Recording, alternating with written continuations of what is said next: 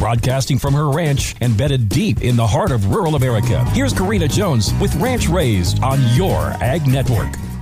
Today's recipe checks all the boxes. Thanks for coming back to Ranch Raised. Today's recipe is a hearty one-pot soup that will stick to your ribs. It's versatile and can be used to help use up leftover beef and vegetables in your kitchen. It was my Grandma Wanda's favorite soup recipe for all of the aforementioned reasons. It's budget-friendly and makes a nutritious meal with ingredients you probably already have on hand. So let's get this beef and barley soup started. Simmer 5 to 6 cups of beef broth and then add 1 16-ounce bag of pearl barley and simmer it according to directions. Add 2 to 3 sliced carrots and then chop up 3 stalks of celery to add. You can throw in any vegetables that your family likes. Add 2 cups of beef. It could be browned ground beef, leftover roast or steak, or I even used beef bacon in our soup last night for a smoky flavor. Home-cooked meals on these cold nights are a perfect way to enjoy time with your family. This recipe will feed a family of 6 to 8 pretty easily because that barley is so hearty. This soup could also be started on low in the morning in your crock pot and left to work its magic all day long. Dinner will be ready for you when you get home from work.